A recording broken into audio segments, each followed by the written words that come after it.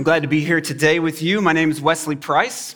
I'm a member here, and I serve on my Boulevard team with Dahadi and the rest of the Boulevard crew. Normally you see me over there playing the guitar or sometimes over here singing. But it's my honor today to walk through the scriptures with you. And I just want to start by calling out the elephant in the room. The passage that we're dealing with today, it's one of several passages in the New Testament, and it brings up very strong feelings. The word submit does not land well with many of us.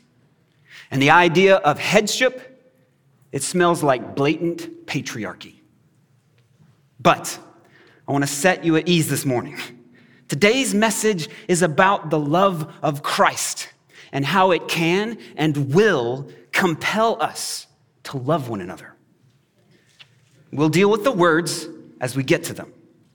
But I want you to rest assured today that mostly we're going to peer into the heart of God and see what it means to be filled with the Spirit of God so that we're devoted to each other in love.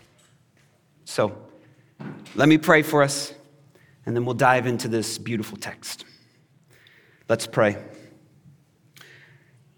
Father of the living Christ, please open our eyes to see that you are already patiently waiting on us to turn our hearts toward you.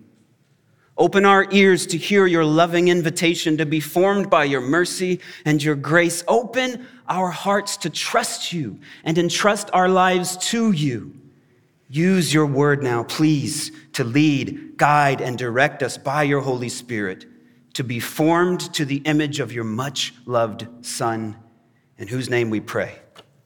Amen. Amen. Well, I actually want to start in verse 22 of chapter 5 in Ephesians. And I want to read to you literally what it says in the original. It goes like this. Ladies, to their own husbands as to the Lord. Do you see anything missing there? Yeah, we're missing a word, we're missing a verb. So, okay, in the Greek language, sometimes that happens, and you just go back to the phrase before it, and you grab a verb there, and it depends on that verb. So let's go back to the previous verse, verse 21. And it literally says, willingly cooperating with one another out of reverential love for the Messiah. Now, your translation may not say that, but that's the freedom that I've taken here, just translating literally. But are we still missing anything?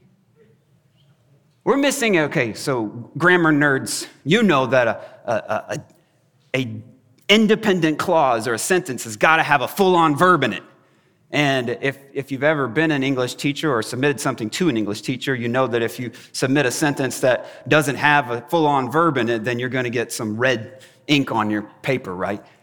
So we need a full-on verb to hang this part of speech. It's called a participle. Now let's get nerdy for a little bit, which means it participates in the action of the sentence but can't bear the full weight of action in the sentence. So what do? Well, here's what we do. We have to float all the way up to verse 18 to find a full-on verb that this participle hangs on. I know this is a little bit technical, but hang with me. There's a point, okay? If we go to verse 18, we find the main verb that anchors this entire section of Paul's letter. And the verb is this: keep being filled up by the Spirit. It's in verse 18. So everything that we're going to look at today, it depends on that. And what Paul says is in contrast to that. Don't be filled up with wine. That's excessive. It's just a flood. Paul has some imagery here. It's literally just something you flood yourself with, and then it floods the drain. In other words, filling yourself up with wine to be drunk, it's just a vain attempt to fill yourself up. And it doesn't fill. It might offer some relief, but it doesn't offer what the Spirit of God is offering In fact, the Spirit of the living God is to replace our vain attempts to fill ourselves up. And Paul is calling us to that because self-medication is not the same as healing. And sometimes we use things, not just wine, but other substances, activities. We do things to try to fill and mask over pain and emptiness because we just want a quick fix and something to medicate, take the pain away. But Paul is saying, no. If you will not do something to try to fill yourself up, if you will let the Spirit of God fill you up, then what the Spirit of God will bring is healing. If we bring our full selves to this God, we can experience healing as he fills us up with the Spirit of the living God. And if we do that, if we're willing to turn toward healing, and listen, some of you today, all of us today, let's be honest, turning toward healing is hard because it means that we literally have to go down into the basement of our own lives and deal with stuff down there that we do not want to deal with. We've all been hurt. Some of us have been harmed, which means somebody did it on purpose. Some of us have experienced abuse and trauma. And it's hard to take that stuff and entrust it to God who says, hey, if you'll trust me with this, I'll fill you up with my Spirit and I'll bring healing to that stuff. You can bring your story to me and I'll bring healing to that. And see, if we do that, if we do turn toward that healing, we get some results. And that's what the rest of the verses under 18 are showing us.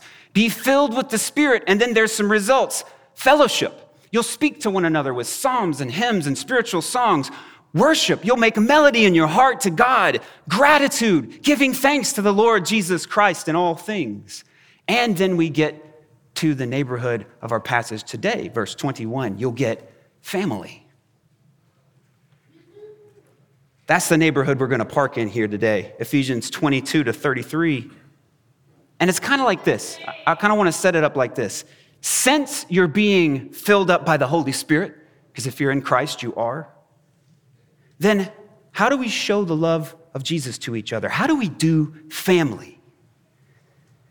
And in order to understand that, Paul calls the whole church to it. And he uses marriage as an example of it. See, because the point of verse 21 is to say, hey, we've got to be devoted to one another and show the love of Christ.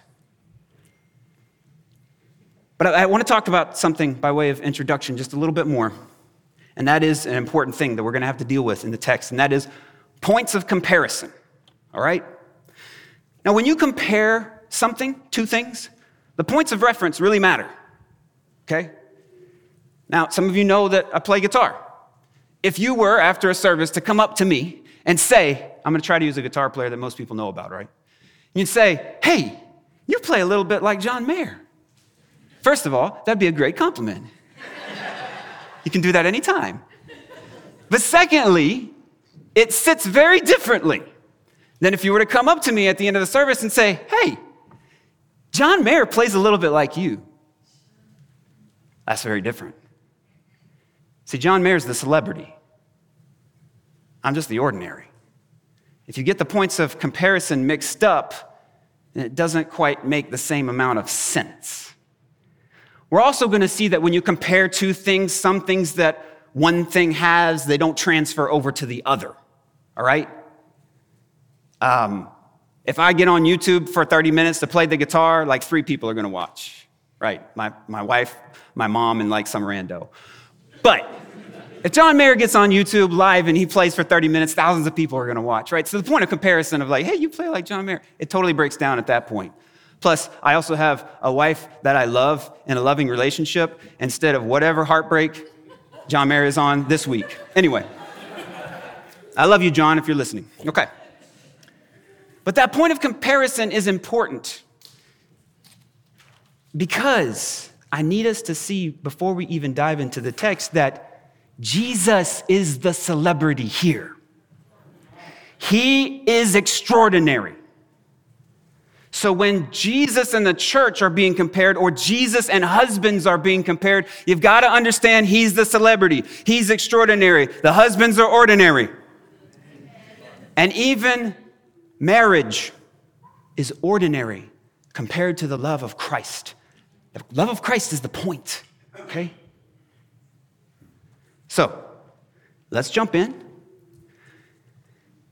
And we're going to start at verse 21, and I want to just go ahead and dive right into this word submit, okay?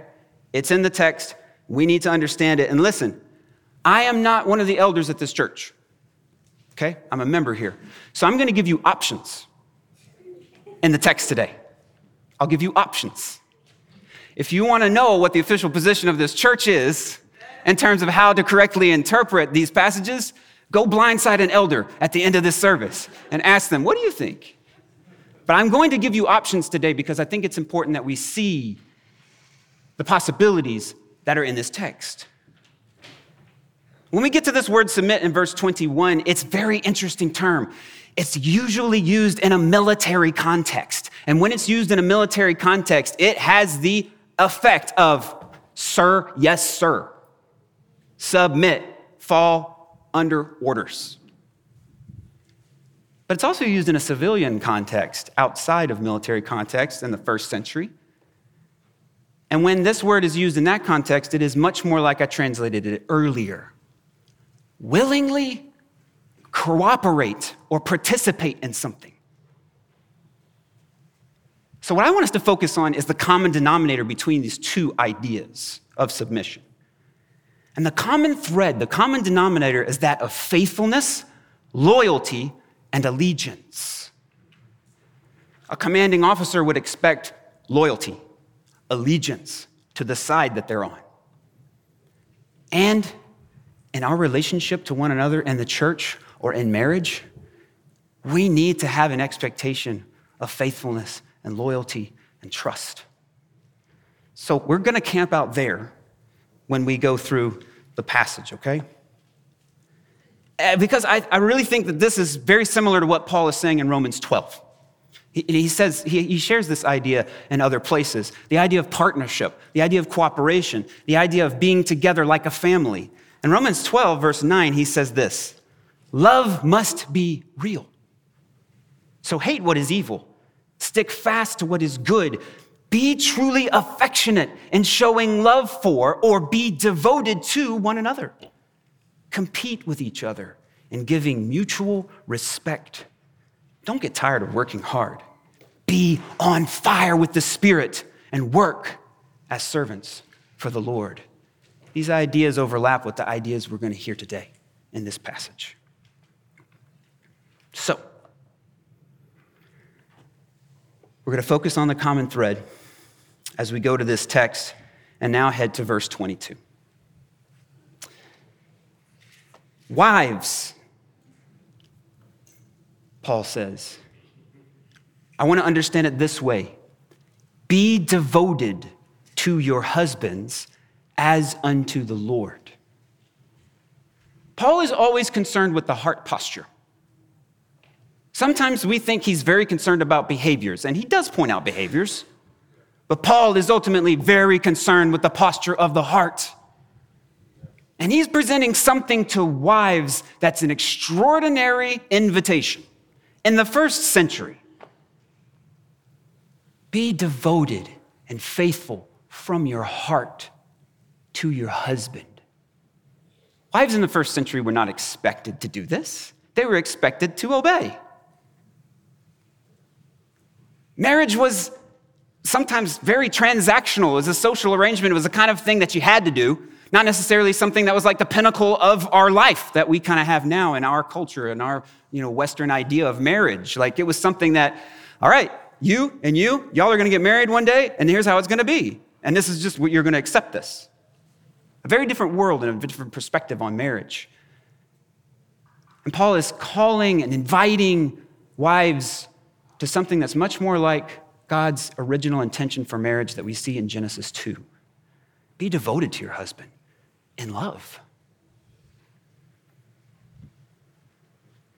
He's concerned about the heart posture. And then he gives a reason. Okay? Why? Well, you see, man is the head of the woman. I worked for a man, his name was Logan Carson. And Dr. Carson was married to Glenwood Carson, and we called her Ms. Pep. Now, Ms. Pep, if you ever brought this passage up to her to say, the husband is the head of the wife, you might know what's coming. She would say, yeah, but the wife, she's the neck. In other words, the head doesn't turn without her, right? Again, when you come to this term, this idea of head, you have options. Yeah, in some ways, a head is a command center. It tells the rest of the body what to do. But the head is also the source of nourishment and care for the body. Without a head, you can't take in food and nourishment for the rest of the body, for the benefit of the body.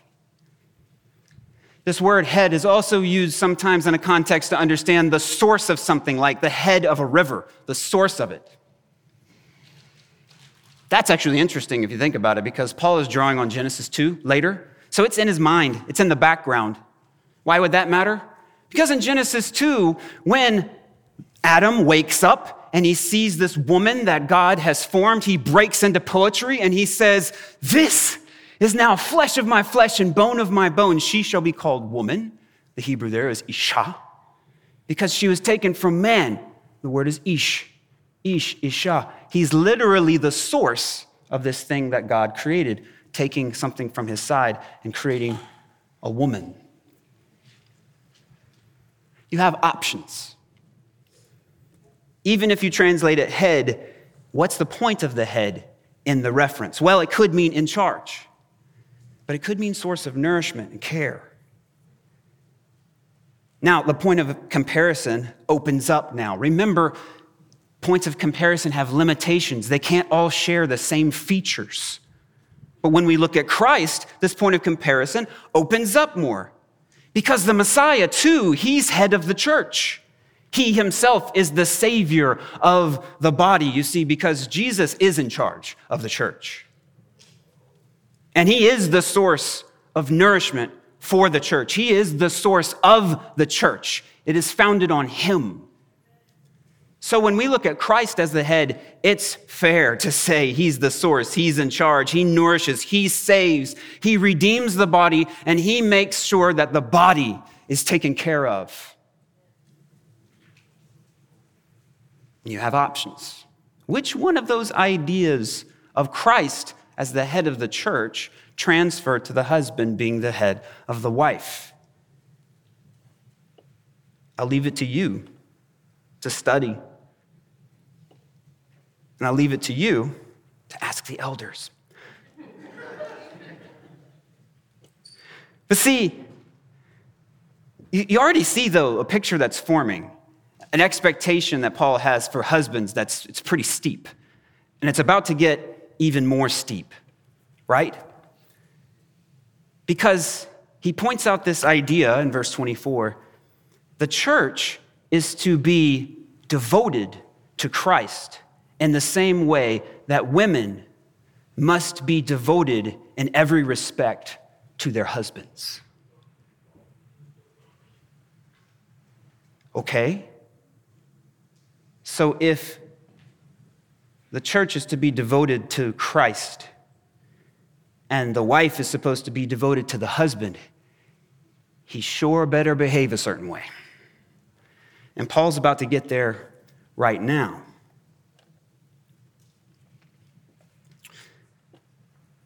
So he says in verse 25, husbands,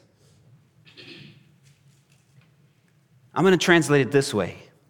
Be emotionally attached to your wife as you care for her in love.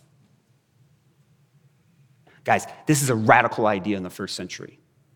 A man was not expected, would not have been in some sense ordered to love his wife in the first century. All he would have to do is keep her in line. That would be expected. Women didn't enjoy the same perspective that women enjoy now. We'll get to that in a minute. But to love them? And to use a word that means No, really care for them from the depth of who you are. Attach to them emotionally. Care. That was not expected. Provide? Yeah. Order the household? Yeah. Make sure that things get done? Sure. But love?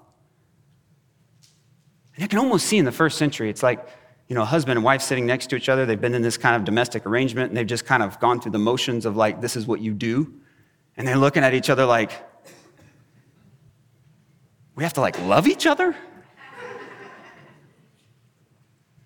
I mean, that could be cool because it's not the normal expectation of marriage in the first century. And then Paul lays it on even more. Yeah, love her, care for her, set her highest good above the interests of yourself.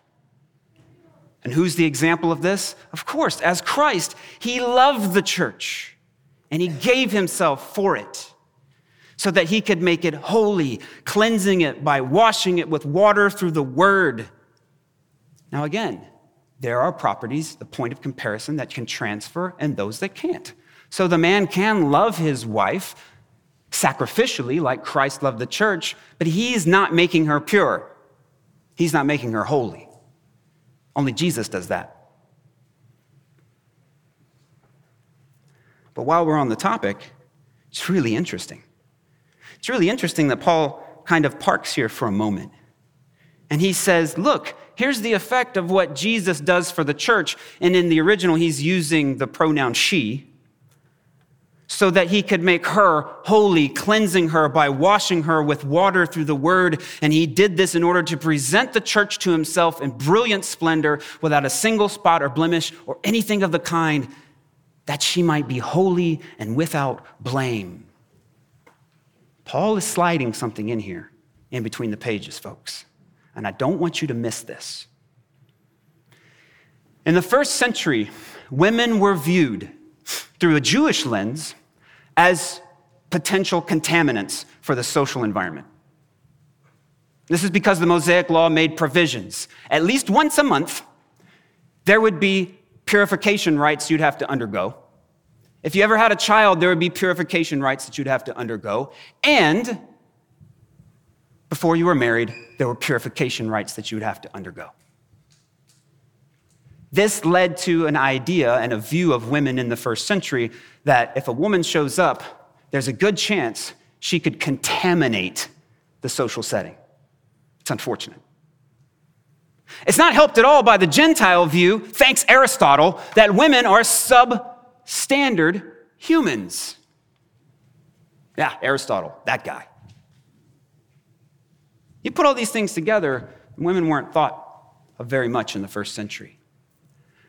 But I think that the reason that Paul layers things in the way that he does is because he is saying we will have none of that in the church. Why?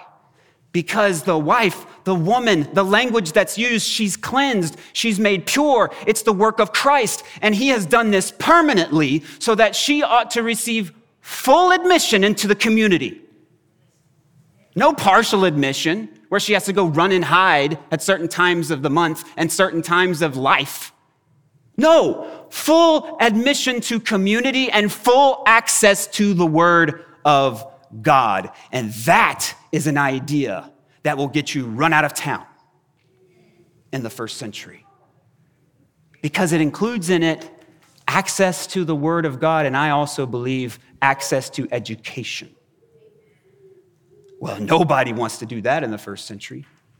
Oh, nobody except Jesus. See, I need you to understand this. When you come to Paul's letters, he is very concerned with social order, okay?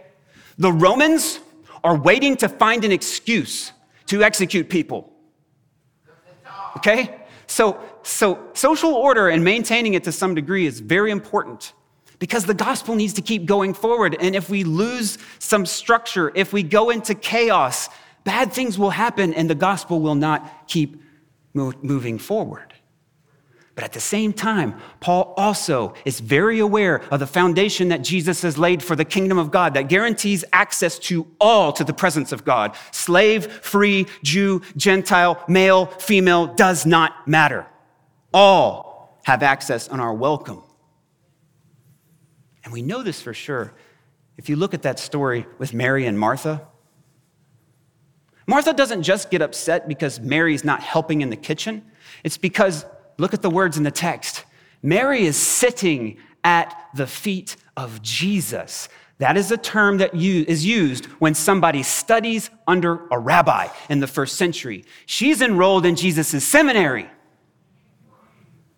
And Martha ain't very happy about that. What does this mean? I'm nervous. Can you tell her to come help? She's choosing the better thing, Martha.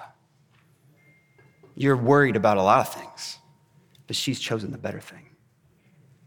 Paul slides this in, okay? He's just sliding it in between the pages.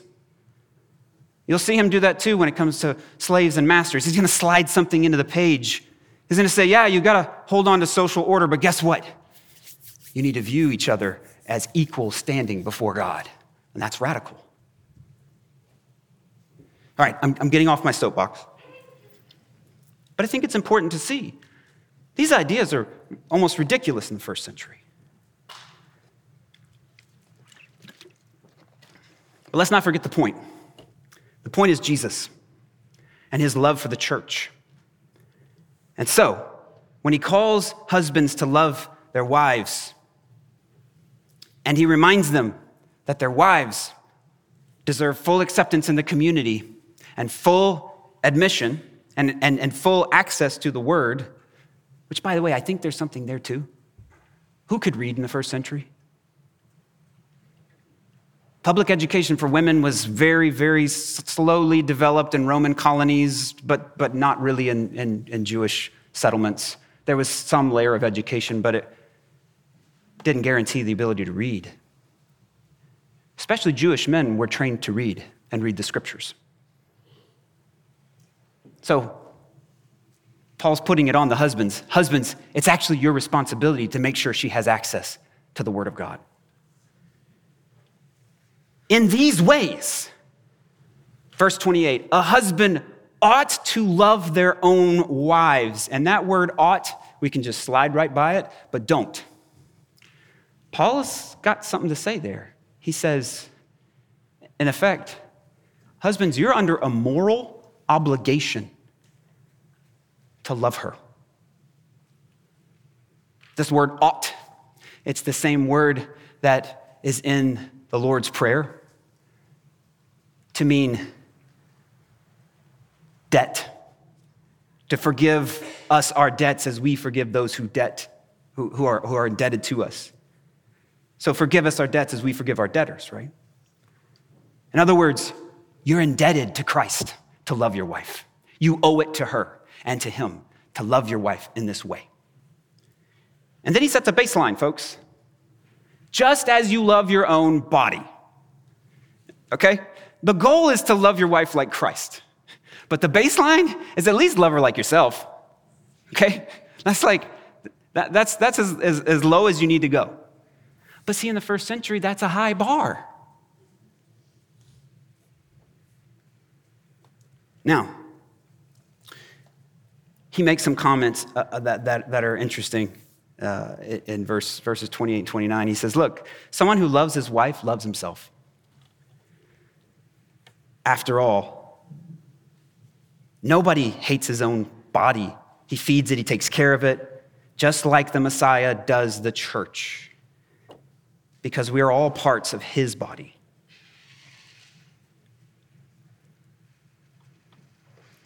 And so Paul is always bringing us back to the love of Christ for the church. It's the example, it's the goal. But I don't want you to miss, because I've talked about marriage a lot in the last few minutes, okay? This passage is not just, remember verse 21. The whole context of all this is marriage is a specific thing he's going to talk about now, but Paul wants this for all of us in the church with one another to lovingly be devoted to each other because we're being filled with the Spirit. So all of these things about Christ loving the church, they're for all of us to love one another in this way, sacrificially, giving up so that we can care for each other well. What Paul does say is that in verses 31 and 32 that marriage is an opportunity to demonstrate a tiny sliver of the love of Christ for the church. So he says, this is why a man leaves father and mother, is joined to his wife, the two become one flesh. Now, that phrase, joined to his wife, it means to be fully devoted. To be fully devoted to her. And the two become one. And he says, look, there's a hidden meaning in all of this. It's a mystery. The saying's very deep. He says, I'm reading this statement as referring to the Messiah and the church. How does that man leave his father and mother and be one flesh? How does Paul read that relating to Christ and the church? Because that's the story of the gospel, folks. That Christ, who is eternally present with the Father, literally takes on flesh. He becomes incarnate to be with the church and to love the church and to care for the church and give his life for the church so that the church would be redeemed. And he's saying marriage then is just an opportunity to show a tiny sliver of that because the love of Christ is so great. So then I love his summary statement. It's a great summary statement. He says, anyway, each of you needs to love your own wife like you love yourself, and your wives, you need to just respect your husband, okay? Now moving on. It's kind of like he's like, all right, enough of that. We're going to move on. But I want to summarize his summary statement this way.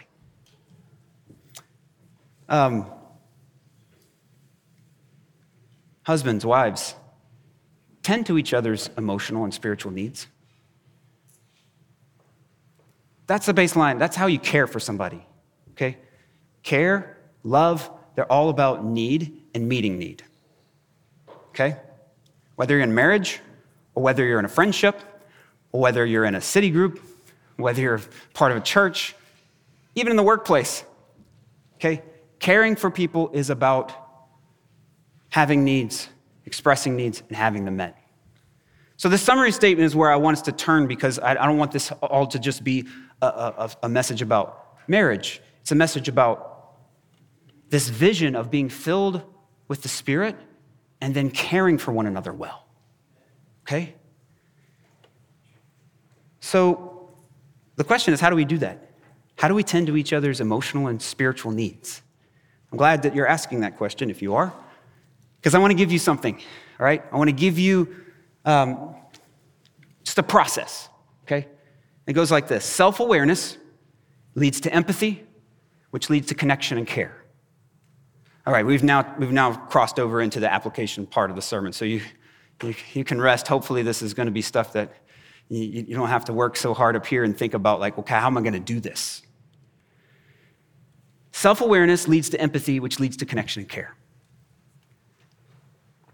In other words, if you want to get good at tending to people's spiritual and emotional needs, you actually have to start with you. Well, that's a weird thing to say in church, right? I mean, this whole passage is about self-sacrificial love. Now I'm supposed to focus on me? Yes, absolutely. Because we have to become aware of what's going on in us in terms of our emotional needs and spiritual needs. We have to. Because if we do, then first of all, we can take that to Christ and understand how he meets and tends to us spiritually and emotionally so that we can have courage to go be present with other people who sometimes are risky to be in relationship with. You see, because our emotional needs, they're speaking loudly to us all the time in all of our relationships, okay? If you're aware of them, you can be more present and listen to the needs of others. But if you're not, folks, listen, this is where the self-awareness piece is really important. If you don't know what's going on in here with you, spiritually, emotionally, in terms of what you need in those things, and some of you are looking at me maybe like, I don't even know what you're talking about right now. It's okay, we're gonna get to that. If we're not self-aware, we're going to spend a lot of time and effort and energy trying to answer the emotional need that we have for other people. And guess what? That doesn't work. It actually frustrates them, and it frustrates you because you're like, I've been doing all these things trying to like show you that I care about you. And this person's like, what are you talking about? You haven't met a single need that I have. And you're like, what are you talking? That's all I've been doing. Because oftentimes what we do is we have this core emotional need in relationship, and it's sitting right here on our hearts. We're carrying it around with us, and we take it and we project it out over everybody's heads, over the heads of everybody in the room. And we see it, because we're not aware of it, and then we try to tend to it, right? This is what we do. It actually hinders us from listening. It hinders us from being present because we're trying to fix our own emotional need for a person who may not even have that need. But, if we can start to become more aware of what's going on here, we can take it to Christ. And in that, we can get a reminder that every single one of our needs, every single one of the questions that we walk around with in life, they're answered yes and amen in Him. But here's the thing, folks. You can't stop there. Yes, does God provide all of our needs? Absolutely. But guess what? God often provides our needs. He provides for them in the context of the people of God that are sitting around you right now. Jesus answers yes to all my needs, but you know what Jesus can't do? He can't give me a hug right now. And sometimes I need an embodied hug from my wife or from a friend to let me know that it's going to be okay. But if I can't express that to the person that I want it from, if I don't know that's actually what's going on in me, it can cause some barriers in the relationships that we're trying to have, whether you're married or whether we're just talking about your small group at church. All right, shameless plug for My Boulevard and for something that we have in My Boulevard called Known 360. Self-awareness is one of the main goals of Known 360. It'll probably be hosted here at Blueprint in the fall again, but you don't have to wait till the fall, okay? If you go to myblvd.co, myboulevard.co, all right, you can click on the city syllabus. That's what we call our online learning platform. The city syllabus has Known 360 in it, and it is all about helping you have this self-awareness piece, working through it from a biblical framework. And I'm gonna let you know a secret. I'm gonna give you a cheat code right now, okay? Here's the cheat code. Don't go sign up for it immediately because you only get a 5-day trial, okay? Set aside time. Hey, I don't care. I want you to go and subscribe to this thing and support our work, but I don't really care. I want you to grow in your ability to do relationships well. So pick a weekend where you can go through this content, sign up for it, Friday night, Saturday, Sunday, part of Sunday, download the workbook, work through the workbook, and then cancel the subscription if you want to. I don't care. I want you to get this. Growing in these self-awareness tools, understanding what's going on in here emotionally and in terms of your needs, it's going to help so much. Now, you don't want to do all that? That's cool. I got another option for you, okay?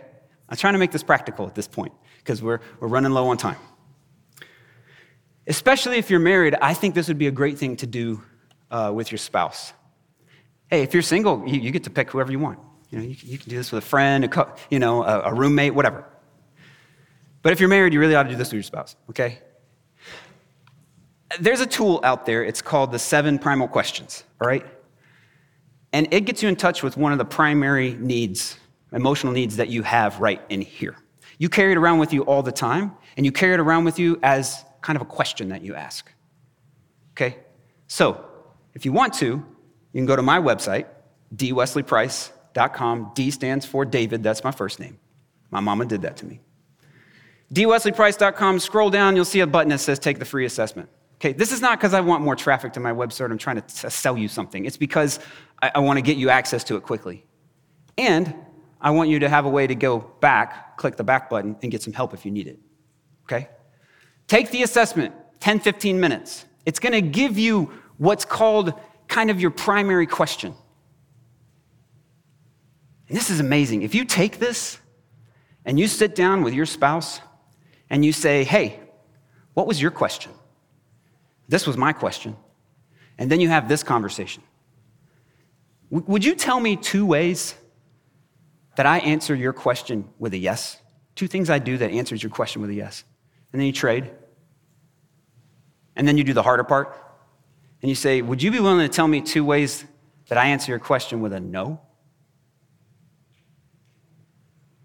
If you will do this and have this conversation, I promise you, you will take big leaps forward in your relationship, no matter who you do this with. If you don't want to do this with somebody, just do it on your own, and you're going to get this self-awareness piece. You're going to know what you carry around all the time when you're interacting with people, and even what main thing you probably project over their heads and try to tend to that keeps you from actually creating a non-anxious presence that can sit and listen to what's going on with the person in front of you so that you can meet their need and not your own. I hope that sounds good to you because it is good. And most importantly, if you can find out that question, that thing that you're carrying around, and you can start taking it every day in your relationship with Christ, you can start looking for how in God's word he assures you that the triune God of the universe is graciously and lovingly answering your question with a yes, so that he can be your firm foundation. And from there, you can get the courage to risk with the people that God's placed in your life. Because let's be honest, relationships, they're risky. And you've been hurt before. You've been harmed before. And so instead of holding back, instead of masking over, instead of trying to keep your distance, what if you had a way to take steps forward, to have real, genuine relationships that could result in real connection and care? You know what the outcome would be? What Paul's hoping for you. That being filled with the Spirit, you would begin to be devoted to each other in love, and you would care for one another in such a way that the outside world would go, I want that. I want a community that cares for me like that. Because that's what Paul's hope is, that we would so reflect the love of Christ that it would be amazing, both to us here and to people outside. And like I said, if you'll go do that and go through the website, you can hit the back button if you want to a couple times and go to the website. I got a Google Voice number there. I got a contact form there. Not so I can sell you something, but if you go and you take this question thing, or you just want to know, like, hey, what did you mean by this today?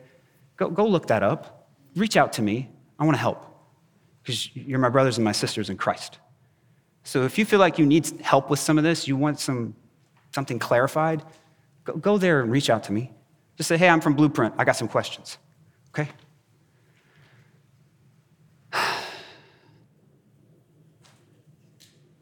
Make sense? Okay. Well, I'm going to pray for us, and we're going to turn toward a time of communion.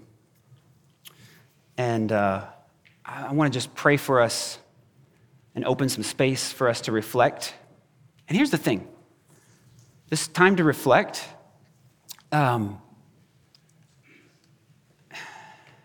think sometimes we think that, like, oh, the reflection time before communion, that's where, like, I need to think mostly about all the bad things I did this week and make sure that I told God about those before I take communion. What if you did this instead? What if in the next few moments, as we're reflecting, as our servers are getting ready, our family members are going to come and bless us, what if in the next couple of minutes you reflected on this? Based on what we read today about the love of Christ for his church, based on that, what do you think that God thinks about you when he thinks about you? Based on that text of Scripture, what do you think God thinks about you when you look at the love of Christ in Ephesians chapter 5? Because if we begin to see ourselves the way that he sees us when we're in Christ, loved, accepted, full access to the community of God, full access to his presence, I think that will prepare us for what we might need to confess before communion, better than just focusing on what bad thing did I do last week. Let's focus on God and how he views you in Christ in the next couple of moments. Let me pray for us and we'll reflect. Thanks for worshiping with us. For more information about Blueprint Church, visit us online at blueprintchurch.org. You can also follow us on Facebook, Instagram, and Twitter at Blueprint Church. Have a great week, and we'll see you next Sunday.